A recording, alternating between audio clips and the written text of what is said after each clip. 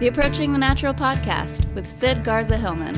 Sid is the author of Approaching the Natural, a health manifesto, a certified nutritionist, health coach, and programs director at the Stanford Inns Wellness Center on the Mendocino coast of California. Hello, Small Steppers. Sid Garza Hillman here. Welcome, one and all, new and old listeners, young and old listeners. Wow. Smooth intro, Sid. Thank you very much. I got to pat myself on the back for that one. If you guys are just joining me, buckle in. Okay. What do I do here? This is my weekly podcast. I come here every week, 176 weeks in a row, mind you, to bring to you my thoughts, perspectives, sometimes conversations like this one today on living better in the modern world, how to be healthier and happier and stick around here with all this stuff. Not to check out, not to leave your family, not to go live in the mountains, but to do the things we do in our lives, work and soccer games and just all the stuff, and do it better. That's it. It's a pretty simple concept, yes, but what a challenge. You know how I know it's a challenge? Because of the health of our species. It ain't good. Okay. If you are just joining me for real, and you may be because you just saw me speak at the Arizona Veg Fest, and so you want to give this a try, I do highly recommend that you go back and listen to old episodes, even last week's, for instance. More on that in a minute, but old episodes, because most of what I do here, of the 176, I would say probably 160 of those episodes is me, and it's I talking about my stuff here. Okay. But once in a while, I have interviews because I like to, first of all, mix it up. And second of all, I find people that I think I'm going to click with and can get some new thoughts and perspectives to you via having people on. And that's why I do that. So that's how this is going this week. So you're going to more on that in a minute. But I brought the guys from Thought for Food Lifestyle. They have a podcast and a YouTube channel, some really good stuff. They're doing great stuff. And they had me on their podcast, and we really hit it off. And we've never met in person, as you'll hear, but it's because interesting world, right? They're in Colorado, and it's just so cool with the technology. You can actually get to know people, but ideally, we're gonna actually, be in the same place at some point and continue this. But I thought it'd be fun to have them on, and it was. So I hope that you guys get something out of that. Before I get to that, just a few super quick announcements, okay? Health Made Simple is a meal plan that I launched with Matt Frazier, No Meat Athlete, and we have it out. It's been very successful, so we're really super happy about that. It features live Q&As, exclusive health casts that he and I do every month. It's got 5 different meal plans, and it's all the stuff that I don't generally talk about on this podcast, i.e. food. I'm trying to sort of get food in its place, know enough to live super well, and then broaden your perspective to the other parts of your life that I'll bet you $1,000 you actually wish you had more time to do. Don't get muddled by food. Dig? So there's this meal plan. It's to teach you to ultimately get your own thing going so you don't have to think about food. That is the goal of this meal plan, unlike other meal plans. We are not here to bog you down, not here to make you spend more time in the kitchen. So check it out, nomeatathlete.com/meal-plan-system. I always want to give a sincere thanks to people who donate to this podcast, give me iTunes reviews. It means a ton, and it's why I come back here every week, a large part, and also just the emails that I get from you guys, all right? So SidGarzaHillman.com is my website. Go there. You can find links to all my social media. I'm an active YouTuber, so go check. I just did a new YouTube video posted this morning, actually, on my trip to the Arizona Veg Fest, which was really cool. Had a great really fun at my talk, and full house. It's been good. The first couple years ago was just tumbleweeds blowing through the room, and now people are coming to hear, and I hope that I'm making a splash, a little bit of difference, maybe just helping people kind of think about things a little bit different, and a little less militantly and a little more liberating, because that's why I assume, or I hope, that people are making choices about their own lives, because it's ultimately liberating, not restrictive, liberating. And so I did a video in conjunction with that idea about restriction too. So that's on YouTube. Please subscribe while you're there. Okay, good. I'll be at the Marshall, Texas Health Fest in March, end of March in Marshall, Texas, and Triangle, and that's healthfest.com, trianglevegfest.com, August 26th and 27th in Durham.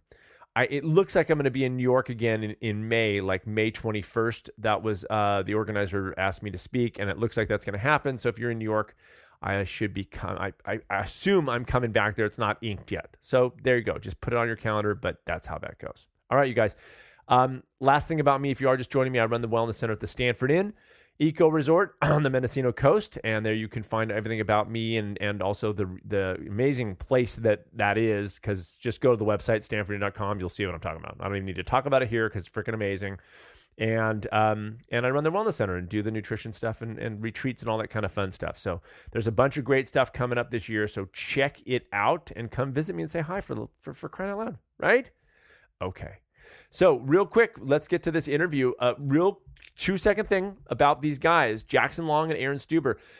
Aaron is a registered nurse. They're both trained in nutrition and they both coach. And so I think Aaron reached out to me like a couple of years ago and just sort of introduced himself, and we kind of traded emails back and forth.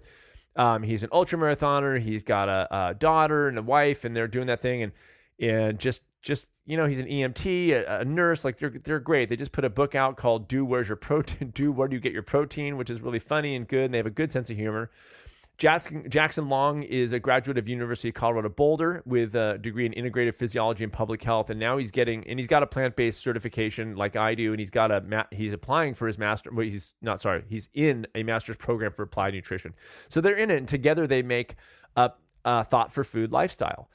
And they have a really good thing going on. They do a lot of videos, and they have podcasts. I was on their podcast, and we just had a lot of fun, and just different perspectives, but all with the same idea, which is to not get people hyper focused on food, but to round people out as much as possible. We believe passionately that is a key to success in the modern world, that is about the rounding out. And we talk about that a lot.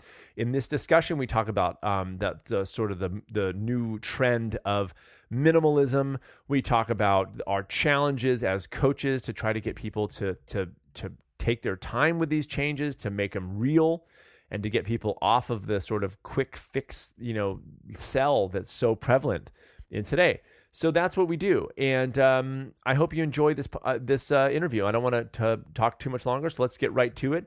I'm going to pop back in at the very end to say my goodbyes for this week's episode, and next week I will be back with a semi-regular episode of the Approaching the Natural podcast. In the meantime, you guys, enjoy this interview with Jackson and Aaron of Thought for Food Lifestyle. So I just want to say right now, I sold my bed today, and I'm sitting kind of like Japanese style in my makeshift floor bed, recording this podcast. I feel like super minimalist right now. Like there's nothing in my room. I'm just recording this podcast. So what was the impetus of that move? I'm moving. Oh, I'm giving up all of my worldly possessions and moving and becoming a digital nomad, Sid. Where are you going? I'm moving back to Idaho for the next 6 months, but kind of using that as my base camp. It's where my parents live. Gotcha. And then I'll be road tripping through California in March, so maybe I'll come in and pop in and see you. But that'd be awesome. Then I'll be in. I'm going to Europe for 6 weeks this summer. So yeah. Yeah. So as if his life wasn't annoying enough, now it's he multiplied that by a factor of 10. Hashtag bachelor lifestyle. Just going to Europe. I don't have anything. Yeah, just salt the wounds. I don't know. Yeah. I don't own anything, guys. I just, I'm just sleeping on the floor. Yeah. And then Aaron and Sid, you guys have fun with your kids, but I'll be in Rome. Yeah, you guys, just have a great time. I will actually be eating durian and making YouTube videos just pretty much anywhere I please. With everything I own in my pocket. Yeah. I just have a harmonica and a pen. That's it. That's all you need. Enjoy your 21st century life with your families. Yeah. And all the stress that comes along with continuing to feed and support children. Yeah. Way to abuse the environment with having more kids. Good job, you guys. Anyway, hey, so on that note, I'm serious when I begin this question, because this spurred this questioning already. See how you guys did that? You inspired a question already. Where do you guys fall on the minimalist movement? I mean, obviously Jackson's weighed in because he's just got rid of everything and he's sitting on a freaking dorm futon essentially. But what are you guys? Where are you sitting on that? I take the totally opposite approach. So I will typically, like a typical day for me would be heading out to Target Right. first thing in the morning, and Yeah. I will Over consumption. yeah. So I'll fill 3, 4, sometimes 5 shopping carts with little $1 or $2 trinkets, Nice. and then I take the shopping carts out. I have somebody help me with the carts out to Yeah. my car. Yeah. But before we even get to the car, I actually just have them throw all of it in the trash. So I don't even take it home. Wow. And that's a kind of a typical, That's pretty cool. Yeah. And you shouldn't tip them, and you should eat while they're helping you.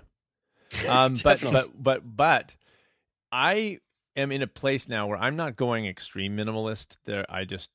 I don't know. I'm not even like kind of engaging on that whole thing, but I definitely feel like my house is growing internally in a way that I don't feel comfortable with.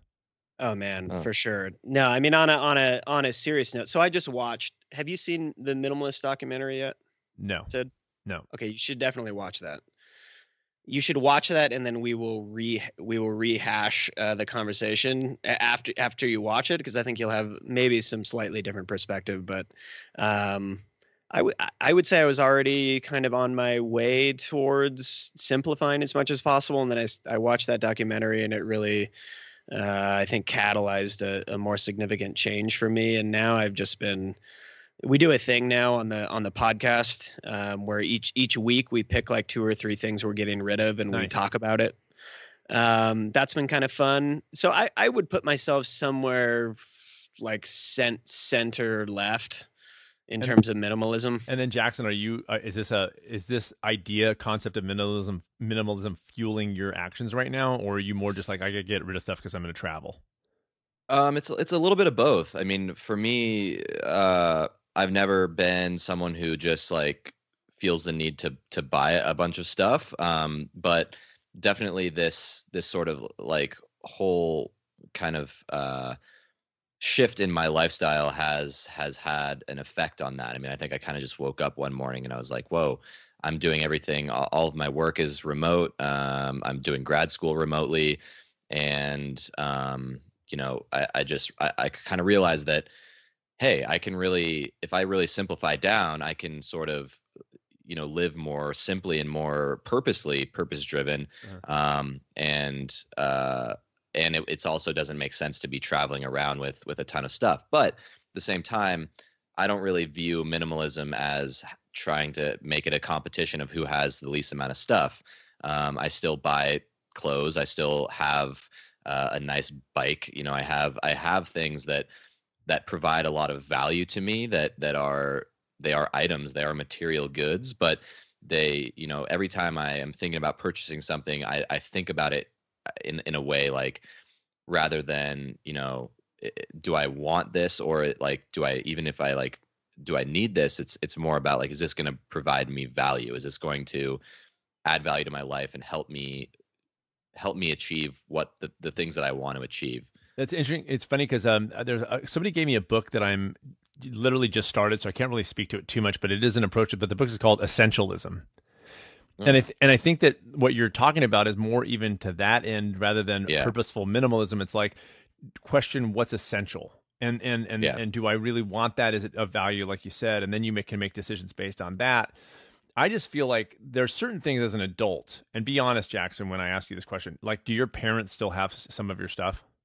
Oh yeah. See, and that's the thing is like, it's not a criticism, but it's like there's like, I have a house now and we have stuff like I just have stuff like, I was a musician, so I have all my 2-inch tape, like I was recording on like analog, and I don't know what to do with that. I'm not going to go like, I'm minimalist, I'm going to throw that away because it's my albums, and so there's certain things I just have, but then there's just that line where on top of that it's clutter that makes my brain, I think, less efficient and definitely more irritable walking through a room. And my wife and I kind of like every 3 or 4 days go, that's it. And we we got to just like clear stuff away, because I think it does affect the way that you behave in the world. Yeah, it adds a lot of stress, like not really even super consciously, but there's just that like subconscious, like, sort of squeezing of your life. You feel like, oh my God, I have all this stuff, and it's just sort of, it starts to kind of build and build, and you feel overwhelmed, and then I think it becomes a vicious cycle. You start to feel the need to buy more stuff, or to replace stuff, and and honestly, in our world now, in the 21st century, we have kind of forgotten the art of like fixing things. Like, so if something is broken, we just buy a new one, Right. And so it's like you just kind of keep, and you just sometimes keep that old thing that's broken. It's just like sitting in your closet. You Right. have an old pair of shoes that doesn't really do anything, but you just keep it there, and you're like, oh, I'm just going to buy some new shoes. Yeah, I think So that's why definitely true. I've found that underwear is a non-essential for me. So I've gotten rid of all underwear. You just sold that, and you and- threw that in for free with the bed. Yeah. Well, Uh, yes. That's sort of like he actually Two for one. did sell. We Oh, talked God. about this a little bit. His like 10-year-old racing, his, what would you call that? A chamois? Yeah. His bike racing spandex suit. And somebody bought it? Oh yeah, somebody paid Wow. like $50 on eBay, man. Wow. eBay is Yes. awesome. Yeah, that's for the anti-minimalist. That's what eBay is for. That's their target Yes. demographic, just crap that nobody wants that people will buy. But Man. I think you, Sid, feel exactly that. You're having the same experience I'm having. Like we're living in this tiny ass house here in Boulder, and we've got a kid now, and it's like suddenly we just like we have all these toys and like all this random shit that takes up all this room. And my wife and I have just been going on this blitzkrieg for the last couple of months, where we'll just pick a room and we will just empty the room out and then put only the things back that we need. that's good. That's a good technique. Man, that's been really awesome. And I think one thing that helps us, like as we empty a room and we just stare at that pile of crap, you just sort of ask yourself, okay, you just go through one thing at a time, and you're like, does this bring meaning or joy to our lives in any way? Right. And if it does, if it's meaningful to it, we keep it. And if not, we either sell it on eBay or we donate it. And Right. and that's been really helpful for us. Yeah, I think it's funny because I don't want to get anybody locked into like the term minimalist, and then they feel pressure to give up stuff that they don't necessarily want. They don't want to get rid of, but at the same time, asking yourself the effect of your your home. And I actually talk about it on a nutritional level. It's like I always say, make your house your sanctuary nutritionally. Like, have less choices in your house so that you aren't tempted by the Ben and Jerry's in the freezer, and you're less apt to. And then you can sort of save those things. If you're into Ben and Jerry's, it could be like a treat that you get when you're out of the house, and then most of the time is your sort of sanctuary. And I think that goes for the actual environment of that. I think that's a very often overlooked part of health and happiness is your area, where you live, even your car. Like you can always kind of see people who have, I hope I'm not like, but like keeping your car clutter free too, because people who spend a lot of time in their car, so keeping it organized and clean and open, I think has a mental effect for sure. Absolutely. I think the clutter is really the big problem. I'm kind of a proponent of, so I grew up in a very sterile household. Like, Ferris Bueller's Day Off. That's so funny. That's obviously, twice in one week with you guys, because Jackson made a Ferris Bueller reference, but that's exactly what I thought when you said that. Cameron's house. Yeah, Cameron's house, man. It's Cameron's house. That is the home that I grew up in the woods, with the like dreary sky and the just depressing like blue light. Like that was my upbringing. And so, my mom was really intense, kind of OCD about keeping everything clean. Don't touch anything in the house. This is for looking, not touching. She had a sign in the house that said, the only reason the kitchen is here is because it came with the sale of the house. There's just like no preparation of food. We microwaved everything. Wow. Pretty bad. Anyways, I digress a little bit, but don't even remember where I was going with that. I think you bounced the other side of that when you grew up. Finally, was like, I'm gonna have stuff. Yeah. So Make I guess it a my livable, point.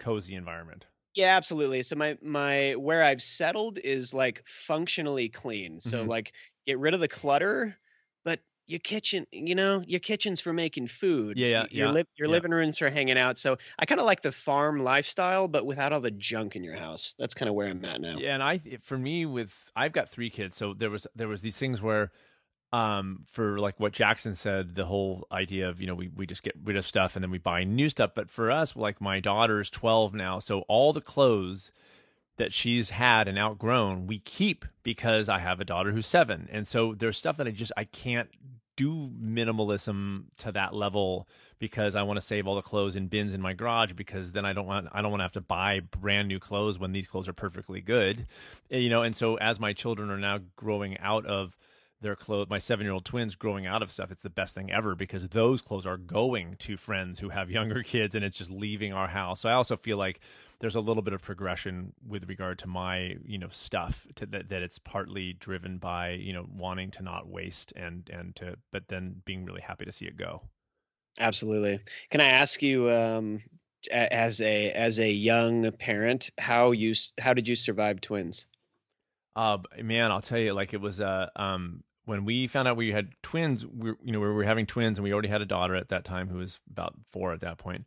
And we thought, it was a little bit of a shocker. My biggest shock was that when my wife hit me to the fact that we were going to have to sell our cool car that we had and buy a minivan. That was that was like the worst. And I'm not kidding. Like, if anybody who's heard me knows I kind of poke fun at minivans, because it was such a brutal awakening for me. Like, what? Wait, brutal. What? Anyway, but it was harder. A lot of twin parents told us, the first year is really going to be hard. And we thought, well, we have a daughter. Like, we're going to be tired. We know that. And we're going to have to lose sleep and all that kind of. It was harder than anybody ever told us. Like, it was literally, I mean, it was great. It was wonderful, but it was as tired. I feel like we're just now 7 years in, like, finally over how tired we built up that thing. It was, and we still had an older daughter too. So it wasn't like we only had the twins. And right. So it was, I can't even tell you, like, we look back at those times like, oh my God, that we survived as a married couple is amazing. And if you look at the statistics of couples that break up who have twins, it's not insignificant, because it is, if you don't have a solid relationship, that will be the most trying thing, is just like getting woken up at 2, finally falling back to sleep, and then the other one wakes up at 2:30. And people are like, you put them on the same schedule. It's like, they're not robots. You do the best you can, but they're not robots. They're going to have their own thing, Yeah, that is just totally. That is honestly, that is just mind-boggling to me. I feel like people who have twins, they reminisce on those early days as if similar to like a soldier thinking about like their combat tour in Afghanistan. It's just like a total blur. Periods of like just panic and fear, and they don't remember a lot of things. Oh yeah, I mean, the great story was we literally got home from the hospital. So the twins are 5 days old, 4 days old. And we're in bed. We're all in the same bed. And my daughter, who's 4, is there, and we're all like in the same bed, and the twins are there. And she wanted to. My elder daughter wanted to sleep with us. And this is the first night home. And in the middle of the night, my daughter goes, "Dada, there's a baby near you," because I was so tired that I was literally about to roll over on one of the babies. Like, I was so out of it. And my 4-year-old daughter was like, "There's a baby. You have a baby next to you." Seriously. Oh, thanks, honey. And it was twin parents. Like, if we pass each other on the road, or on the street rather, and I see them with twins, it's sort of like you give them the little nod. Like Harley Davidson drivers. Yep, totally. That's what twin. It's just like, you give the it's the highway motorcycle nod through the window. Just the nod of knowing, the nod of pain, and the nod of sleeplessness. And it's just that trying thing that is. I was talking about today in the talk that I gave. It's like, we know. And this doesn't apply to Jackson because he's, I don't know, are you 18, 19? Anyway, but I have 3 sets of twins, actually. Wow. But we know the struggle, and we do it anyway, and there's, I think that to apply that to how I think all 3 of us coach people, it's like, I don't think we're trying to BS people and tell them that this is a walk in the park. I think what we're trying to say is, there is struggle, and there's, it's not an easy path, but it's so overly worth it that to not do it is really robbing yourself of an incredible experience. Absolutely. The struggle is the way. I mean, it's like that is the process is the best part in a lot of time. I mean, obviously I can't speak to parenting, but I'm guessing we're extending this into as in a metaphor and in many other capacities. But I mean, just like the biggest thing that I've learned through this creation of a podcast and everything that we're doing, it's like, it's about the process more than the result, you know? Oh yeah. But don't you find that so last month I do my podcast, I launch it basically every Monday night. It kind of, most people pick it up Tuesday morning, and I do that religiously. It just did my 175th episode. So I'm, literally not missed a week, and so, and it's generally, I just have a routine. It's fine. I come home, I prep, I do all this stuff. But this last Monday, for some reason, well, I have a couple reasons, but I was in like the worst mental place that I've probably ever been for any podcast episode. I could not get my brain into the swing of things, and it was really hard. And it was like, I was irritable. I was in a bad mood. I mean, for stupid, absolutely mundane. Like I bought myself a nice pen that I love. I'm writing my book, so I'm sort of editing by hand when I print things out. And so I was like, I really want a good pen that's it's stupid, but I love good pens. And so I write this, and it's not an expensive pen. It was a $30 pen, but I lost it 3 days after I got it. And so I got home to start my note taking and get my podcasting prepped, and I realized I had lost my pen. Never found it. It's gone. It's been gone for a week. And so I was in a bad mood about that. And then the stupidest thing, like I joked about on the last podcast, but the pepper grinder was busted. So when I went to grind pepper on my huge salad, it just spilled an entire thing of whole peppercorns on my already dressed salad. And so I picked out maybe 70%, but almost every single bite had like a whole peppercorn. I was like eating watermelon, so it was brutal. So that's all pre-podcast. This is a long-winded way of saying that the struggle associated with what all three of us are doing, like we got to make sure our heads are in the right place to pull this kind of thing off. And it's really hard because, Jackson, you're a student. We're all three working, and it's like we have to, on top of all that, because we're not making money in any significant way off the things that we do and love and have a passion for. But man, if our heads aren't in the right place, it is such a slog. Oh, you have to. People who don't do podcasts or don't do things on the air that are live, like especially video, they have no idea like what a mindset shift is required to do that well. And Sid, you of all people understand that I think better than anybody as a professionally trained actor. But if your head's not in the right spot, like you are going to produce a pile of steaming garbage every time.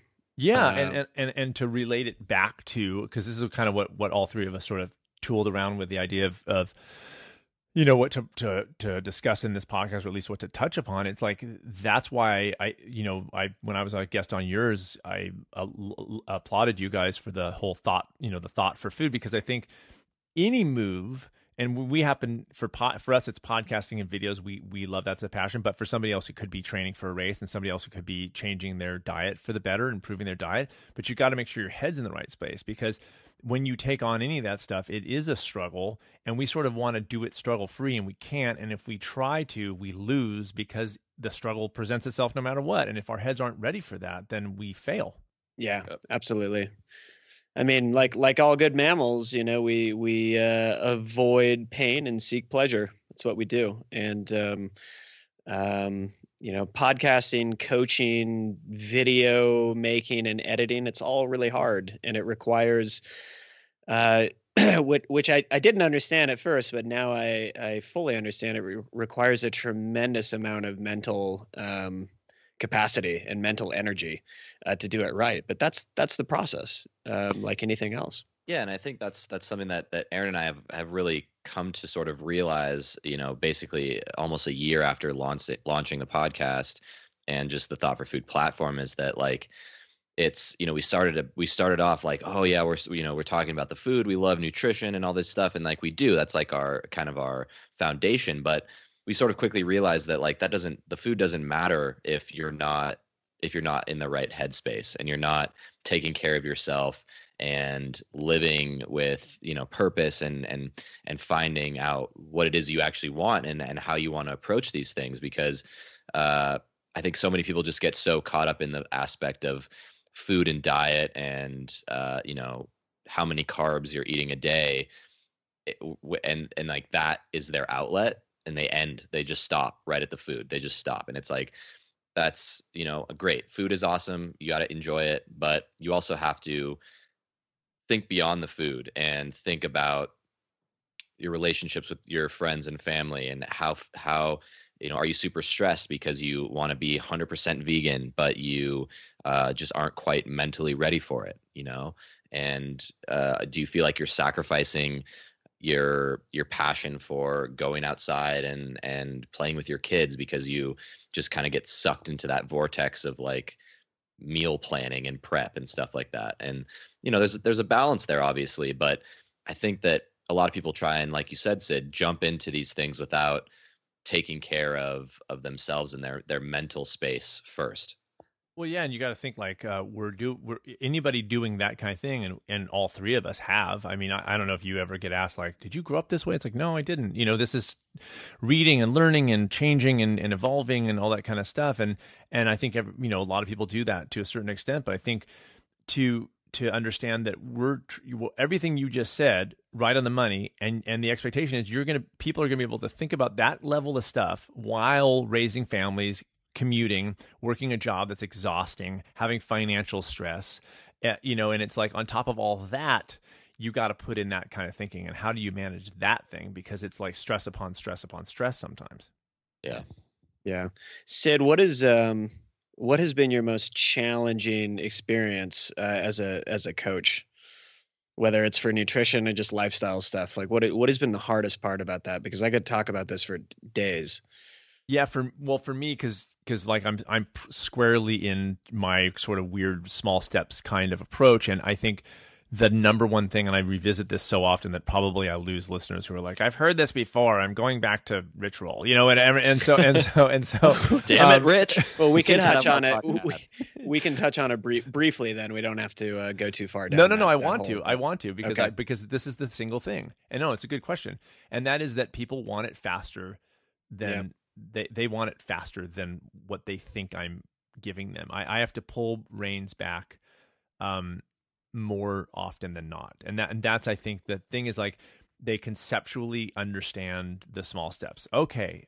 You want me to ease in? Okay. Yeah. But then when I literally say, go this slow, they go, it's hard for them to wrap their heads around. Again, this is a headspace thing, because in the time that I work with somebody, it's a drop in the bucket. It's a very short amount of time. And what I'm really trying to teach them is to slow down and at least consider these things. Everything Jackson, again, everything he said, that takes it. You have to think about it, and we don't have time to think. We have less time to think than we ever had before, and so to make moves like that, most people I think should take it a lot easier than they do in making these changes. And some people are super motivated to make a huge change, but some people aren't, and it's good to know which kind of person you are. Yeah. What about with you guys? Besides protein. Yeah, I mean, protein, absolutely. Protein seems to be the hardest thing. I mean, we've had so many clients die now from protein deficiencies. Totally. The litigation alone has been really difficult for us. That's Jesus. Hard. Yeah, you're so bad you got to move to Idaho. Yeah, exactly. It's really bad. I mean, let me interrupt for 1 second, because I know that you didn't come on here to promote this, but your ebook is excellent. Did you look through it? I did. Of course I did. No, I just looked at the file and I was like, it's the great. Photo alone is excellent. And it's actually, who designed it? So it's really well done. Like, it looks good. It's pleasing. It's funny. And it's like, anyway, it's called Dude, Where Do You Get Your Protein? That's that ebook. And I'll link to it in my show notes. Yeah, Dude, Where Do You Get Your Protein? The complete guide for the plant-based endurance athlete. It's very niche, but at the same time, it's not. I mean, it's a book about protein for any active person. Mm-hmm. And I mean, protein has been. We have beat the protein topic to death, just in American culture in general, but particularly in the plant-based world. But I think. And everybody says, oh, well, it's a non-issue. It's so easy to get protein. It's so easy to get protein. Like, you don't even have to think about it. But I think what we learned in making that book and really, really, really going deep on the science, is that it is easy to get it if you're eating enough calories. Yeah. And a lot of athletes who switch to the reason we designed the book for athletes is because the most common problem we see is that people switch from a sort of omnivorous standard American diet over to a totally whole food plant-based diet, and they cut their calorie intake in half. Right, because it's less concentrated. Yeah, absolutely. Yeah, absolutely. So now they're eating until they're full, and they go, I don't have nearly the stamina I had. Yes, because you cut your calories by 1,000 calories a day. Easily, and they're like, why do I feel like shit? I'm not recovering. Well, you're not eating enough. And so the book sort of addresses calorie intake and nutrient density as a kind of a foundational thing that people need to know about. But we just go through the science really carefully on protein. What does it actually tell us? How much protein does the evidence suggest that athletes actually need, power athletes versus endurance athletes, and what that looks like? But we got Matt Rusigno to write a nice forward for us, right. And and our buddy Zane Wilson helped us design it. I did like an initial kind of like I sort of YOLO'd it. Do you understand the phrase YOLO? Or are you too old for that? To YOLO, I'm assuming you're talking to Aaron. But yes, I know what I think. Okay. Yes, but I kind of YOLO'd the initial design, and then we had like our friend who's like a professional graphic designer sort of pimp it out. I'm trying to sound cool. Okay? To me, it's like a good. I think the world needs more quick resource guides to balance out some of the other stuff, like How Not to Die, which is a great book, but for most people to pick up that gargantuan beast, I had Garth Davis on my podcast. Proteinaholic is excellent, but you got to be committed to reading that, and most people aren't going to. It's just a lot to get through. It's like yeah, absolutely. And that was the whole intention with the book, is to make something that is like fun. That's fun. It's funny. It's not too serious, but we really take the science seriously, and everything is very well referenced. We had it vetted by a registered dietitian, just to make sure we were on the right track. And it's 40 pages long, and it's something that anybody can just peruse through quickly to get good information about how much protein they should be eating, and really like how much food you should be eating. That really is the conclusion that we came to. But check it out. It's good. We're proud of it. We've sold exactly I think half a copy by now, Jackson. Maybe one copy total. Maybe one. And your mom only bought half a copy? Yeah, that's it. She's like, I want 20 pages. She refunded. And then returned an ebook. That hurts when somebody returns an ebook. Well, I did. I wanted to just commend you on it, but in context, of course, of the ever-present question, and I don't really we don't even need to go into it, but I think you made a good point, which is like, it seems like it should be a non-issue because we've gotten to the point where there's too many people now who are living really well on a lot less protein, living better on a lot less protein, I would say. Oh, absolutely. And yet it's like, it's still not enough. And I think in our prelim discussions of this conversation, it's like, what are the struggles of our challenge to translate these things in a way that people will get and feel safe with and comfortable with, because there's so much, I think so much of nutrition is fear-based, and it's so people maybe even get it kind of, but they don't want to take a chance. It's always like, it's framed in the media oftentimes as like, well, you can do it, but you have to be really careful, and that, I think that's a very dangerous message we've just seen in I'm not going to get political here, but on both sides, the politics of fear. That's what who can scare the crap out of people more, and I think that's a very anti-health and happiness way to approach nutrition, for instance. And I think that we, at least, this isn't patting us on the back, but I think that our goal is to say, like, this is fun, and this is really about the core stuff about life. Yeah, and I think that's great, because I think that's a great point that like, and we'd love to hear your sort of thoughts on this too, because we've sort of evolved our approach in a lot of ways towards that exact thing, where it's like, we made this ebook. Obviously, it's very science heavy, and we talk about, we have full 1.5 hour long podcast episodes on like carbs or soy, like where we just go in depth on the science and kind of debunk some of the myths. But we want to create a culture and shift sort of the paradigm within the nutrition community where it's like, yeah, okay, we got the science, boom, done, and then let's move on, and let's move on to the actual things that we're passionate about. For me, that's riding my bike in the mountains, or hiking, or spending time with friends outside, or whatever it is that you're passionate about. And so that you just you don't have that extra stress in your mind. Like, you understand it. You've like, okay, I'm convinced. Now I just need to eat plants. Boom. Yeah, I mean, it blows my mind. Like, this is not even a plant-based issue, really. No. We both go to Veg Fest, and it's shocking how many tables are like vegan protein bars, Yeah, vegan protein. It's like, exactly. it's maddening on every level. For me, because it does perpetuate that fear, and it perpetuates, especially when it comes to kids, that's a sensitive thing for me. Like, I'm okay trying it, but I'm never going to do this for my kids because I don't want to guinea pig them. It's just like it's a fearful enough world as the way that we're presented it in the media and everything else, that to add that aspect of it also, when really it's so simple, as I think all three of us agree, to eat really well and to be able to move on, to, like Jackson said, like, to all the things that we actually want to be doing. I rarely is it that I meet somebody who it just is like, I love food more than anything else. I actually don't meet that many people who have that kind of approach. Yeah.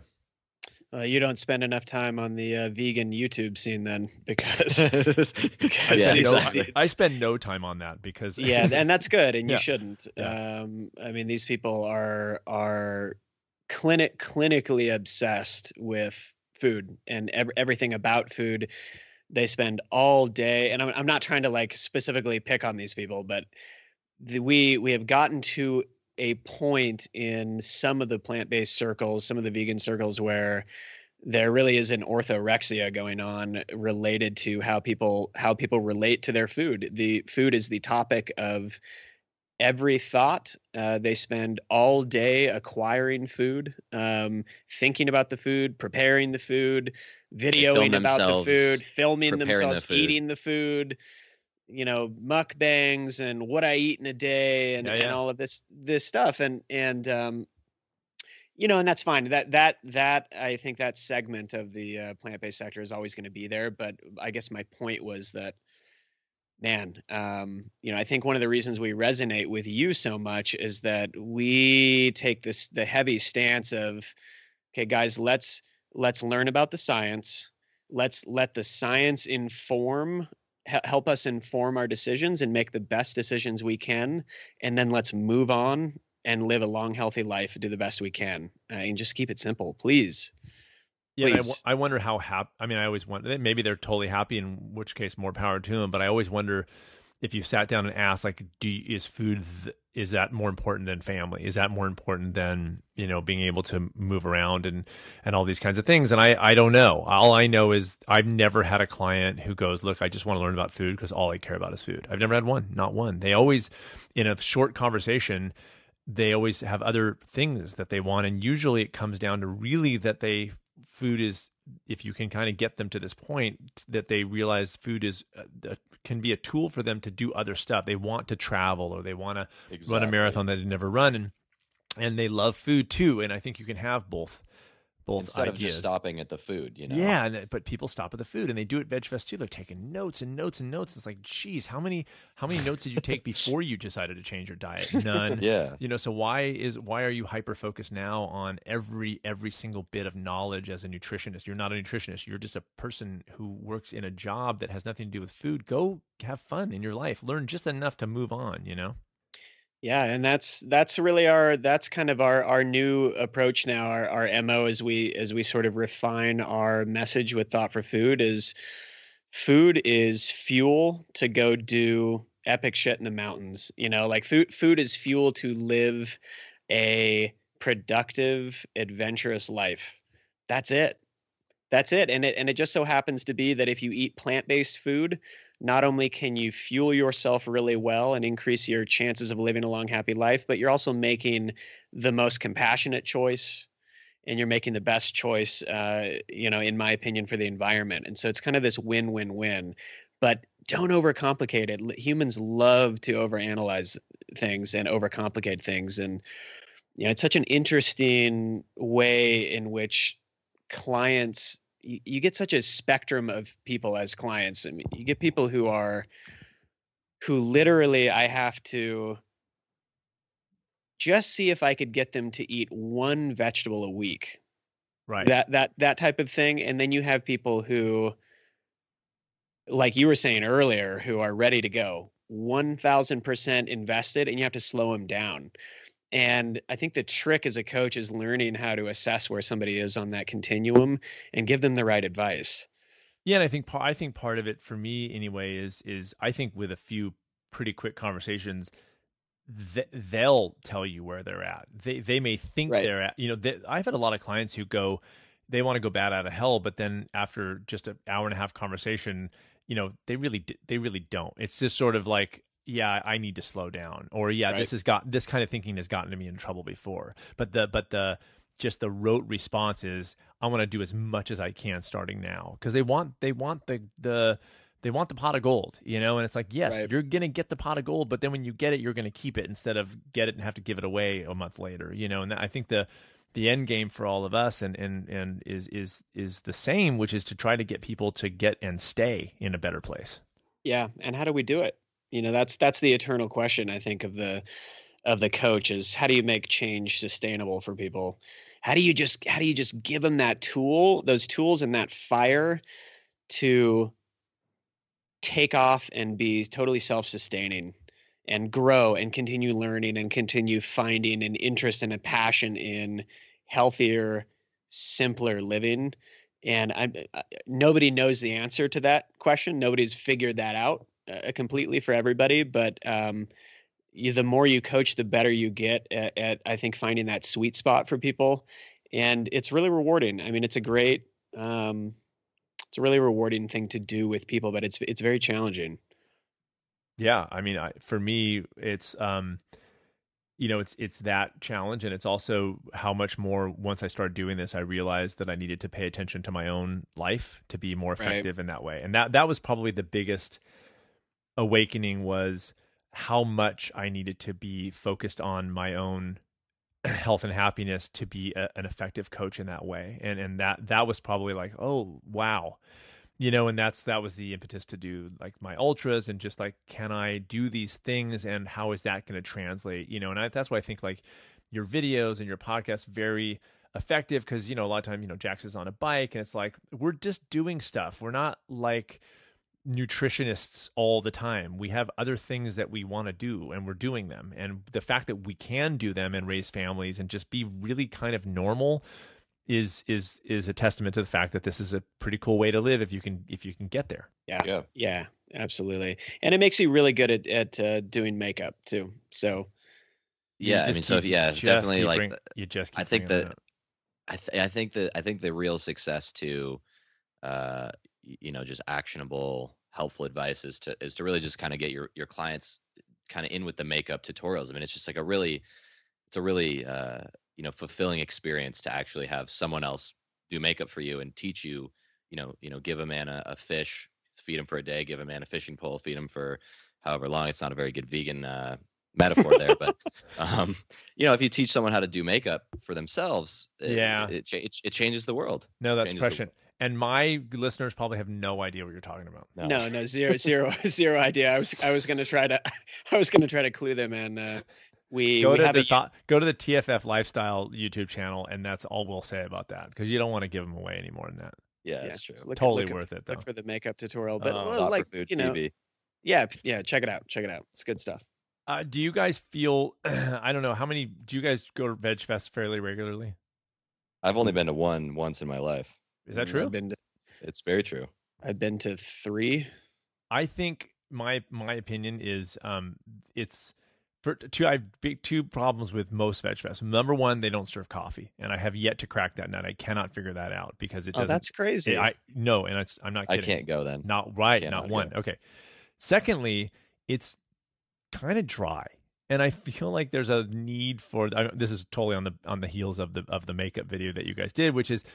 It's if we can't have fun with it and kind of laugh about this thing, then it's really gonna not be that effective in terms of a vehicle for change. You know, like I feel like let's have fun with this, but sometimes there's a very, very profound lack of sense of levity and humor in the field, and I feel like it's time to kind of let's lighten up, everybody. You know? Yeah, and that's why we love you, and because it's like I was immediately drawn to your videos and podcasts because, yeah, you don't take yourself too seriously. You're making funny jokes, and you're, you know, goofy, and like, and you know, and I mean that in the kindest regards. Yeah. But because we're the exact same way. Where I'm one of the goofiest people you'll ever meet, and that's what I think helps to keep us relatable. You know, I while I love, you know, Rich Roll and like that kind of scene, it's like sometimes it seems a little bit distant. Like it's very sort of serious, you know. And it is, and there's a place for that. You know, like totally. And Rich does it better than anybody. But at the same time, I think there's also a place that I don't find as much of just goofiness, like you said, like just being dorky, you know, and yeah. Well, if let's create do a makeup club. tutorial at the let's do a Veg Fest makeup tutorial. You'll be our first client. You can be our first client. Great. I'd like to see what you can do with this mug. But I think this, I'm going kind of full circle a little bit, but the struggle, this is one of the things I love, and also makes it more of a struggle of doing things like the YouTube channel and the podcast that we do is we don't get paid, and maybe eventually we're going to have so many subscribers that we can do the ads or whatever and make some sort of whatever. But there's a certain complete liberation in the fact that we don't get paid, because we can just do stuff that we love and in the moment feel passionate about. And if it flubs, it's not the end of the world. Like nobody's going, "You're fired," you know. And that's a pretty amazing thing. It's a pretty amazing world that we live in, where anybody can just start a YouTube channel and make stuff. Just make stuff. And how cool is that, right? It's a pretty amazing thing. But I think for us, trying to get an actual message across and make stuff, we're also not tethered too much. And I think that that's a pretty great, for me, that was a really great experience in the podcast too, to be like, I want to do it as well as I can, but I can really internalize what that means for me, instead of externalize it and say it has to be as good as this other person or like this other person's. I can really get inside and say, I want to do it on my terms. And that's been a really great process for me. Oh, I 100% agree. I mean, I think for us, like that has helped to shift my mindset and create positive, you know, things in my life exponentially, just because we decided to like create this thing where we get to call the shots. You know, we're the ones documenting, you know, through the YouTube, where we get to decide what episode we want to put out that week on the podcast, all these things. And it's like, it really creates a sense of like, power is not the right word. It's like where we sort of are, we feel really empowered, I guess, you know. And like, whereas a lot of people in today's world kind of maybe feel like they're in a job that they have very little control, and they're passionate about something else, but they just don't feel like they have the ability to do that. And I feel so grateful every single day that I get to wake up, and, you know, I also have other jobs, obviously, but I have to, where I can wake up and I get to say, okay, I'm going to film a video today. I get to decide what that video is going to look like, or that podcast, or that social media post, or that Instagram, or whatever it is. And to me, that is such an amazing feeling, and being able to share that with other people is even cooler. And doesn't that fuel, to me, getting people to do, even on just like, not even YouTube, but just artistic at home on a piece of paper, just creatively. But doesn't that just improve the entirety of your life? And how, oh my God, what a cool thing as a coach to say, try something so unrelated to food, seemingly, and just see what that does to your overall life, and how that can be enough of the mental prep that people need, that we talked about earlier in the conversation. Like that can be enough to inspire change eventually in food, that you got yourself in doing these creative, fun things, and you're not tethered by having to ask somebody for funding to make a video. You can just make a video, and most people can have a phone, and it's done, and it's just so accessible and awesome. And I think it's amazing that that we do this podcast. It's just a laptop and a microphone. Like, it doesn't take anything. There's so many, we get overshadowed by the negativity that's out there, whatever, but there is so much cool stuff that's out and accessible right now that I think is underutilized. Yeah. Yeah, absolutely. I mean, video is such a great way to get a message across. Like you were saying, that works not for everybody, but I think that works so much better than a phone call, than a conversation over the phone. You get to people see you, like they see your mannerisms when you're delivering a particular topic, and I think that really resonates with people. They can see what your personality is like, and they get a glimpse into the sort of standard operating procedures of your life. Like, okay, that's what his kitchen looks like, and this guy eats really healthy. Oh, interesting. He just opened his fridge. That's what's stocked in his fridge. Very interesting. Look, he's making tea now. Oh, and he's really funny. Like, he seems to be enjoying himself. He's not he's not castrating himself, while he's not whipping himself because he had a cookie earlier. And so I think video is totally underutilized. But I think the scene that exists right now needs a little bit of a PR campaign. And I think people need to start injecting some humor into what they're doing, because it is too serious. And I think if you take yourself too seriously, your message sort of gets lost in the not necessarily negativity, but just the minutia that surrounds taking yourself too seriously. Well, and I think that also there's 1,000,001 people that are, quote unquote nutrition experts, or even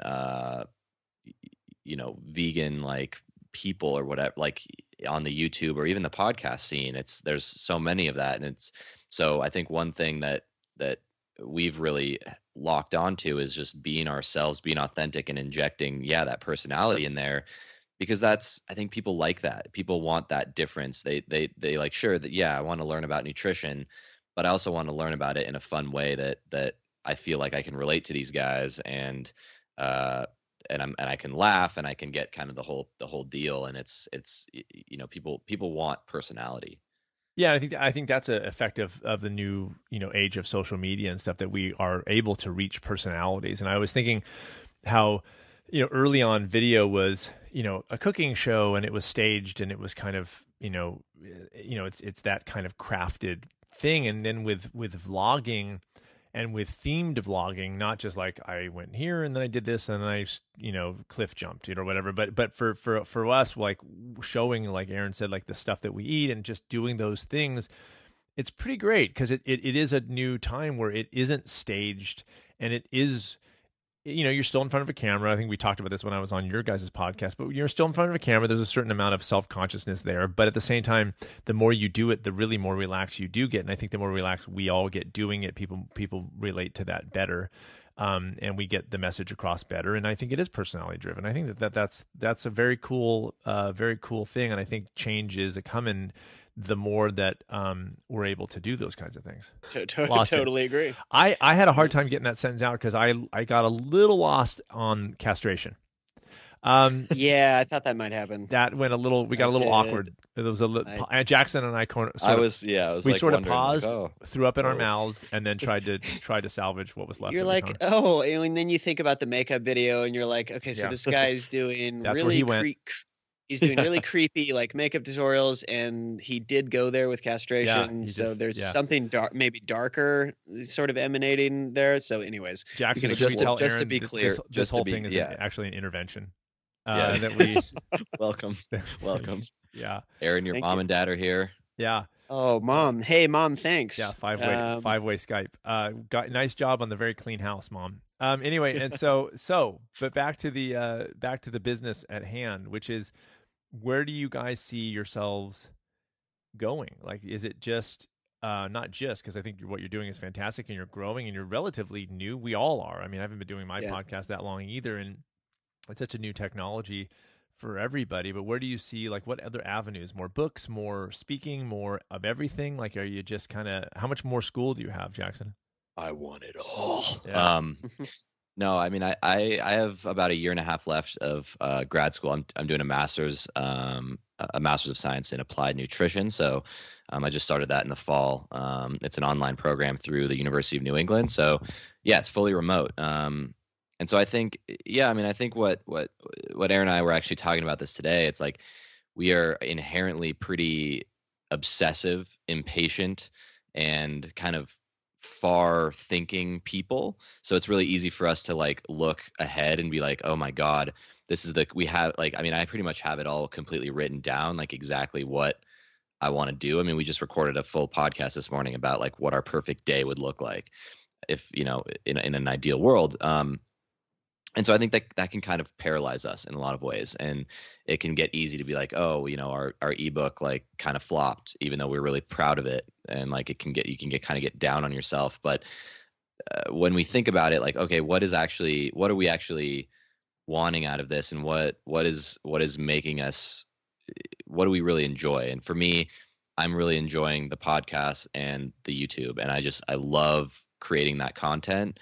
And so I think we need to kind of focus on that. But at the same time, yeah, we really want to make this a sustainable business so that we can sort of work on it full time and be able to just deliver that content, that personality and that value and resource to help sort of shift and create a new niche within the nutrition and plant-based world to make it more sustainable and approachable for people. And that's the struggle, right? I mean, you want to make a living at it. You want it to be your job, but you don't want to be constrained by anything at the same time. I think at least where I live, and I live in it's a small town for sure. And there's a certain in the younger, and this is going to totally make me sound old, but in the younger sort of coming up 18, 19, they get a job at the Stanford Inn and they're like, here's what I want. You know, they don't go like, here's what I can do for you. And I'm really eager to work and learn. They're just like, yeah, I can come work for you, but I'm going to need this, this, and this. And they're like terms. And we're like, who are you? You're 18. You've never worked in a day in your life. What are you, demanding terms for us, And so there's that kind of entitlement kind of thing. What I'm honing on with what you said is, and I think, well, I'll go back up. So I think what they want is they want a job that they want it. They want it all. They want to love what they do. And I think that's excellent. I think we should want to love what we do, but I don't think that we should expect to love what we do and not have to work to get to what we love, what we do, And I think what we, at least at our age, and I hope that my kids get, which is you should find something that you love to do and that gives you meaning and passion in your life. But make no mistake, it ain't going to come easy, and nor should it, and it'll feel damn good when you get it after the work that you put in. Yeah. Yeah. I mean, that's so true. Like I think the younger generation, there is a little bit of a sense of sort of idealism and entitlement. And there is, I think, a lack of appreciation for the process of working your ass off to get what you want. And people in older generations, especially the baby boomer generation that came from nothing and worked their asses off so that they could have something better than what their parents had. And then, of course, their children were the recipients of all that wealth and all that success and lost that drive, I think, to really come after it. But listen, anything that's meaningful, that is worthwhile in life, it comes from the slog and the sleepless nights and the hard work and the self-doubt and the fear, and all of that. This is part of the process of growing and being human. So yeah, I think to really live that lifestyle you want to live, you got to work hard for it. And that, what I love is that Jackson is 10 years younger than I am, but he's not afraid to work hard. And that's really refreshing to see, because I think a lot of people his age, again, they just aren't willing to really put in the hours. And so that's nice to be working with somebody who wants everything that I want just as badly, and he's not afraid to get in the ring and slug it out. Thanks, babe. Thanks, babe. And yeah. we do, and there's so many examples of things, people in media or whatever that achieved so-called excellent success with doing very little, or at least we perceive it that way. Just sort of the reality TV kind of boom that happened and really made acting totally not possible for me in large part. Like Right. it just took over the world for a while, and there was all this kind of pre-achievement. I heard somebody refer to it as pre-achievement celebrity, which I love that term, like pre-achievement celebrity. Like you're a success before you've done anything. And I think that makes, that's just, to me, that's another diet. That's another before and after photo where you don't see what goes on after the after. Where is the after the after? There's the before and after, and they've hit their target weight, and that's great. But then what's the after of that 6 months down the line? And that's the thing. That's where the stuff is. That, everything Aaron just said is like, that's where the stuff is. It really isn't about, we have to live our lives. And if we are always goal oriented, always looking for the prize, we miss out on the entire process. We don't learn anything. We can't maintain it, even if we do achieve it.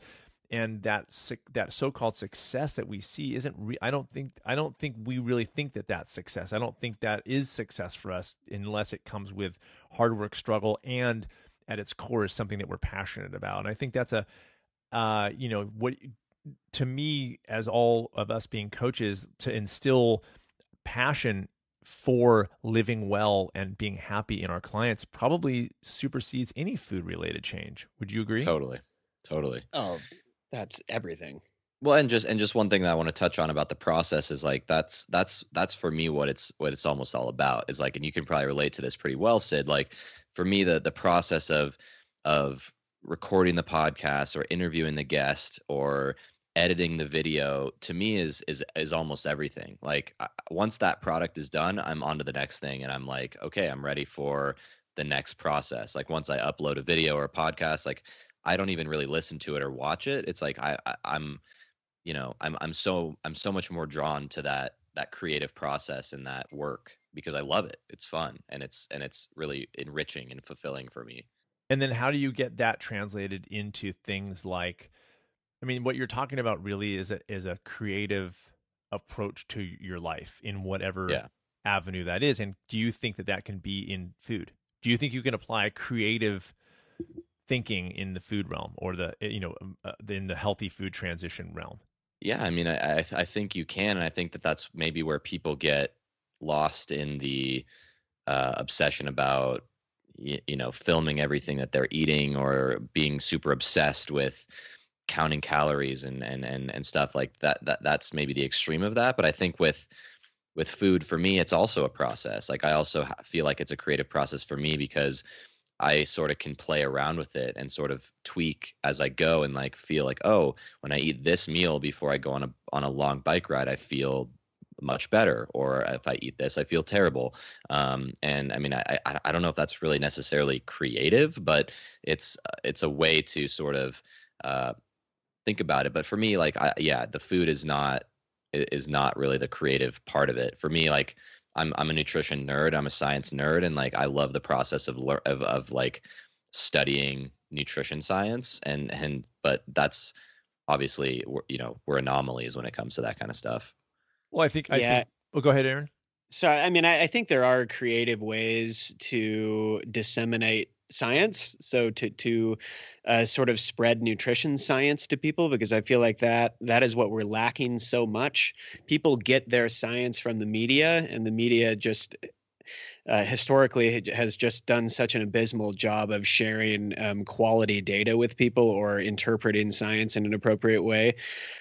But I think you can get creative with sharing scientific facts with people that help them make better decisions about what they're eating. And like a great example of that would be nutritionfacts.org. I mean, here you have a brilliant physician scientist who is extraordinarily funny, great speaker, and he makes these fantastic videos that anybody can watch and understand and learn something immediately about how to eat to not die. I mean, that's really what he does. So my short little blip there, but I think nutrition science can be done creatively, but like the food thing over and over and over again, other than like taking pictures of your food and trying to make it really pretty, I don't know how you perpetuate, or I don't know how you draw real creativity out of food unless it's information based. Well, I mean the approach to your own diet.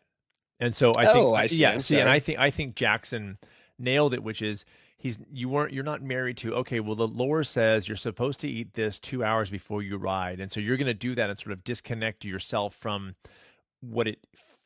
from a creative way. To you ask the question of, does this work, does this not? If it doesn't work, then you try to figure out another way to do it. I think that's creativity. I think creativity is There you not go. being locked into rigidity. It's to Yeah, say, what's my totally. workaround here? Let me find another creative way to achieve the same result, which is I want to have an enjoyable bike ride. So if it doesn't work this way, even though the book told me that, then maybe I can try to figure out a different way.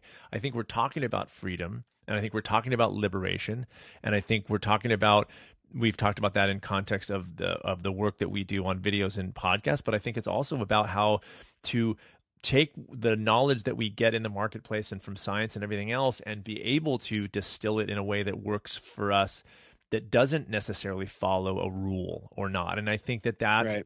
that's going to be what success is about long term.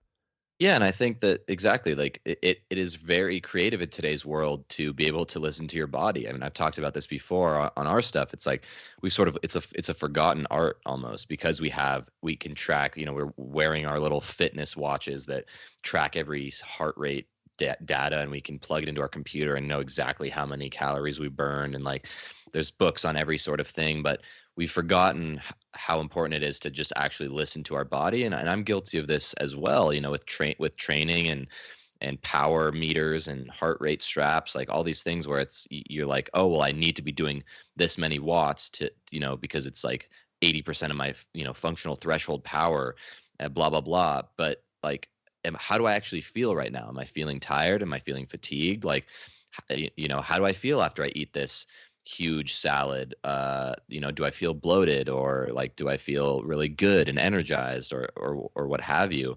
And I think that's creativity, being able to like really tune into yourself and like go within and be like, okay, this is, this is feeling good. This rocks. Yeah, I think we've become very almost, like, I think we've talked about it already a few times, but I think we've kind of over intellectualized Yeah. food to that point where there is a disconnect, and we're willing to make changes in our diet before we internalize those changes. And we do it because we went to a lecture and they said to eat this, this, and this, and we're doing that. It may be at the expense of our happiness. It could make us not feel well, depending on where we're at when we start those kinds of changes. I just did that talk today, and this girl was like, I was talking about, what you talk about in your book, but I was talking about caloric concentration and said, if you're going to eat, I call them heavy box foods, a little more heavy box, as you go up that scale, you got to eat more bulk to get the same calories. And she's like, but when I eat a big, huge salad, I've tried that. I feel like I'm going to die. Well, she was like 5'4" and like 100 pounds. Of course, I go like, yeah, but you don't eat that because somebody said it's a good thing, and so you're going to eat it to the point that you're sick. It's too much bulk for you, given your size of your body. And it's kind of an evidence of like, we've got to reconnect. And I think in any field, and even any nutritional philosophy that you might hold, whether it's paleo or plant-based or whatever that is, it is going to be about connection to you and your life. And I think that's where all of your and Aaron and all of our goals are, and we're just trying to be better messengers in that context. 100%. That's what it's all about. Just be better all the time. Yeah, just live your life, be a better you in the way that you live your life. And I think that we want to skip over and go right to food, but we got to get those ducks in a row before we make any of those changes. We totally do. That's the You challenge. really do. That's the challenge, because people come to us and they want the food changes now. They want to know what to eat at 10:30, and they just want that information. And I think when we say, well, yeah, we'll give you that, but let's really get down to brass tacks here and really what you're trying to achieve, and that always takes a little longer, and there's the pushback, and so there's our challenge. But we don't shy away from challenge. No, I love you a good can't. challenge. You can't. Well, you can't be good at what you do, especially in this field. My God, it's like so much fear, so much nervousness. It is. It's. I feel I have kids, like when you have kids, that's a fear times 50,000, and you're just trying to negotiate this crazy world and trying to live as well as you can. And I don't ever feel like people, gosh, they should be doing better. It's like, no, I totally get it. I completely get why we're struggling with our health, because it's really hard to negotiate this stuff, It is, and people are more isolated and more alone than they've ever been, and so I feel like we've really lost that sense of community. People just don't have your back anymore, to an extent when stuff gets hard. So it's hard. That fear is really amplified, I think, when you feel like you're on your own. It's just you and the family. Good luck. Yeah. Good luck. Well, hey, you know what, guys? I got your back. I got your back. Wow. Thank God. Yours. It would have been a really awkward silence if you're like, thanks. I love you. Thanks. 10% off our makeup tutorials if you sign up with code Thought4Makeup. Oh, yeah, my God. The makeup thing. Oh, that's great. Well, you guys, it was fun to hang out. I had an idea about this. I thought we are like minds. We kind of hit it off for just immediately. And I thought how fun it would be to just hang out with you guys and see where you're at in your own process of your lives and your practices and your school and your family. And I hope people, understand that we're not sitting up on a little mountaintop going, here's what everybody should do. We're in it deep, and we're struggling through our own stuff, and we're trying to, I think we're honing in on a way that works. And I think that hopefully helps people, because that's our goal, and makes people get a taste of, that there's possibilities, even the craziness of this world, to live better. And I think that's a pretty positive way to engage with the people that we engage with. Yeah, absolutely. I totally agree. We appreciate you having us on too. It's an honor and a privilege to share the airwaves with you, as always. My pleasure. And how do people? Why don't you just lay it out? How people can get you to you guys? It's makeuptutorials.com. That's better. How'd you get that URL? Better makeup. That's amazing. Yeah. It's bettermakeupwithaaron.org. No, it's we're at Jackson. Why don't you do this? You're better at this. Yeah. All right.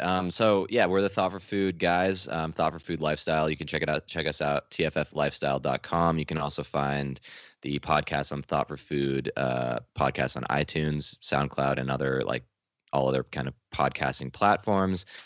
Of course, go subscribe to our YouTube channel, Thought for Food TV. It's where I do some vlogging and the infamous makeup tutorial. And then you can check us out on Instagram at TFF Lifestyle, Facebook, Thought for Food Lifestyle. You'll find us. Right on. All right, you guys. Well, we have plans in the works for a possible video, which I don't want to talk about details, but that's going to be fun. And when you guys are anywhere near Northern California, let me know, because it'd be fun to, in the weirdness of this world, we've never met in person. And so it'd be nice to actually meet in person and do some more work together. Hell yeah. All right, you guys. It was a pleasure. Take care, and we'll talk soon. All right. Thanks, bud. All right, you guys. Jackson and Aaron. Was that fun? Just three guys hanging out in totally different spaces, just technologically hanging out, virtually hanging out. And I hope you enjoyed that interview. And I may do more. Like I said, I had a good time with them, and I think it might be fun to just kind of mix things up and bring them for the way I describe this, like a round table. It's like a round table discussion, right? Except with just no table. And even if there were, it wouldn't be round. Other than that, all right, you guys, listen, I'll be back next week, as I said. If you would like to email me any questions or anything, please let me know. I just got back from Arizona today. If you're hearing my voice a little crackly, I'm just tired. Long day of travel. If you don't know, I live remote, so I'm 4-hour drive from the airport. So I fly in, and then I got to get in the car 4 hours and, just the whole thing. So it's fine. But I'm back in business, man. I'm going to run tomorrow, I think, and get back in the deal. If you want to email me, podcast@sidgarzahillman.com. That's podcast@sidgarzahillman.com. Thanks again. If you guys can spare a couple bucks, do that. You go to sidgarzahillman.com and donate. Otherwise, a little review, a little rating.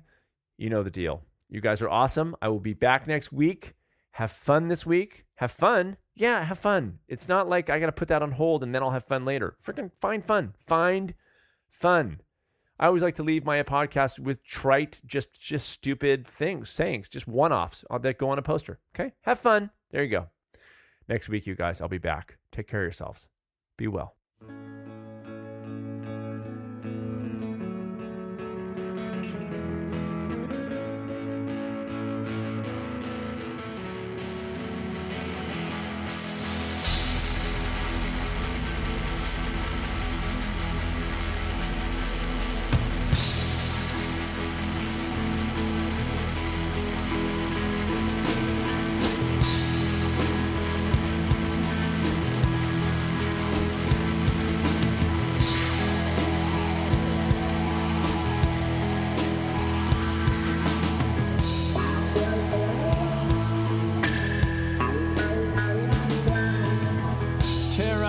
just half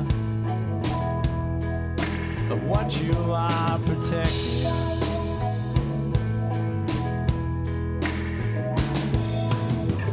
Tear off just half and discard it.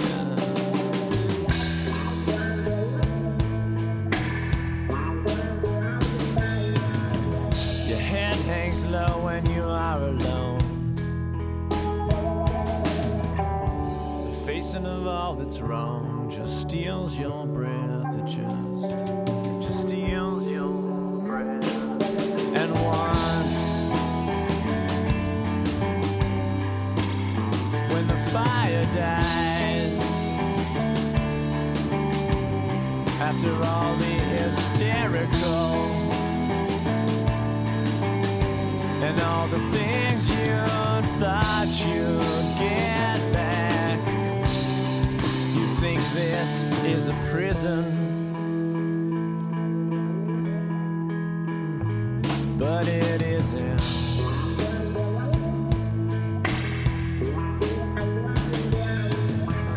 Feels like it's sleeping, but it's too much awake.